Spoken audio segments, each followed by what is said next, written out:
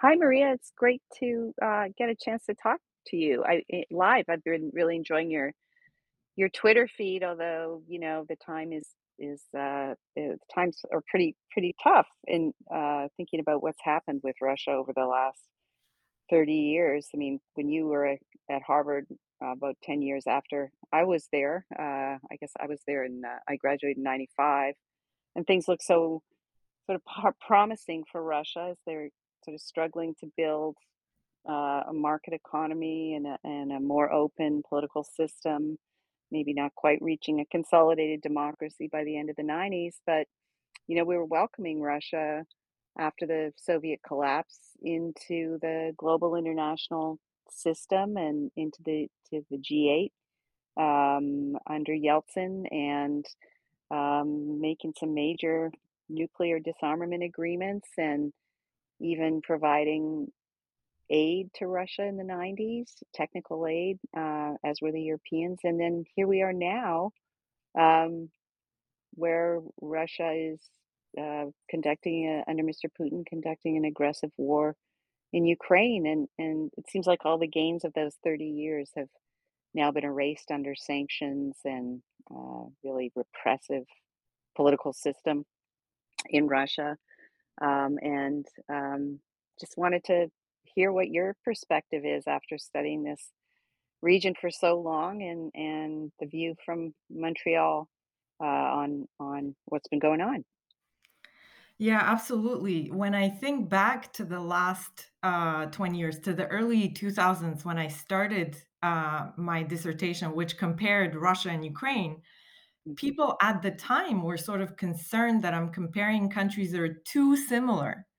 And what do you get out of a comparison where the countries are almost the same, and what do you get out of it? But look at how the 20 years have progressed from Mhm. a very similar starting point. These countries' political systems diverged to such a great extent that today they're really have become sort of each other's worst nightmare.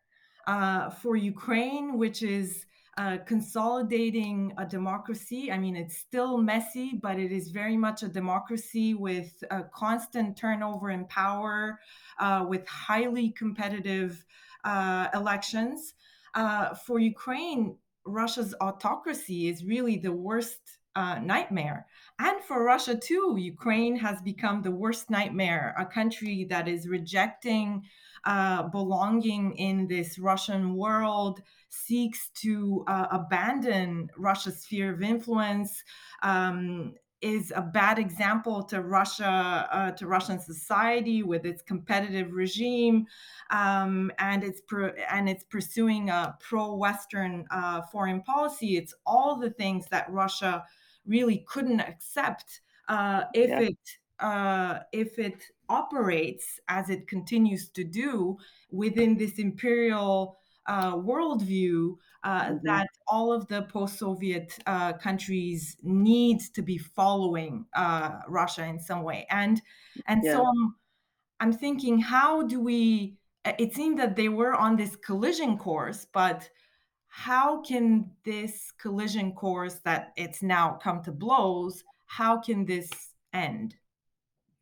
Yeah, that's the thing is that it's in a s it the for I think there's a big difference between Russia and Russia under Putin, as it's evolved in the last 10 years or so, and so, we've been talking before about how we don't see this as inevitable great powers, clashing, and that Russia doesn't have to be against the West if it had a different domestic political system. So I totally agree that, that's what this is about, not about NATO expansion, which after all hadn't actually happened for 5 years before Russia grabbed Crimea from Ukraine. So what's happened this year in 2022 is just it's a continuation of a war that started in 2014 over exactly what you say that Ukraine saw for itself a very different future than does Russia, a future in Europe and the West and a democracy of some sort. But yeah, so how does this end? Well, it's been going on for eight years. This is a real intensification, obviously, this year. I think it's existential, not just for Ukraine, but for Putin's regime as well, don't you?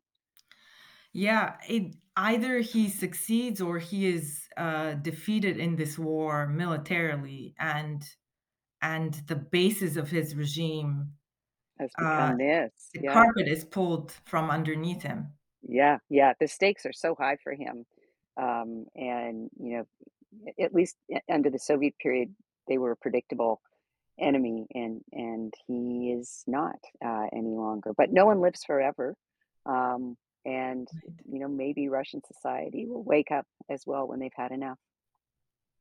That's our best hope right now. But it will have sanctions will have to bite stronger over Right, time. right. Well, we are blessed or cursed to live in interesting times.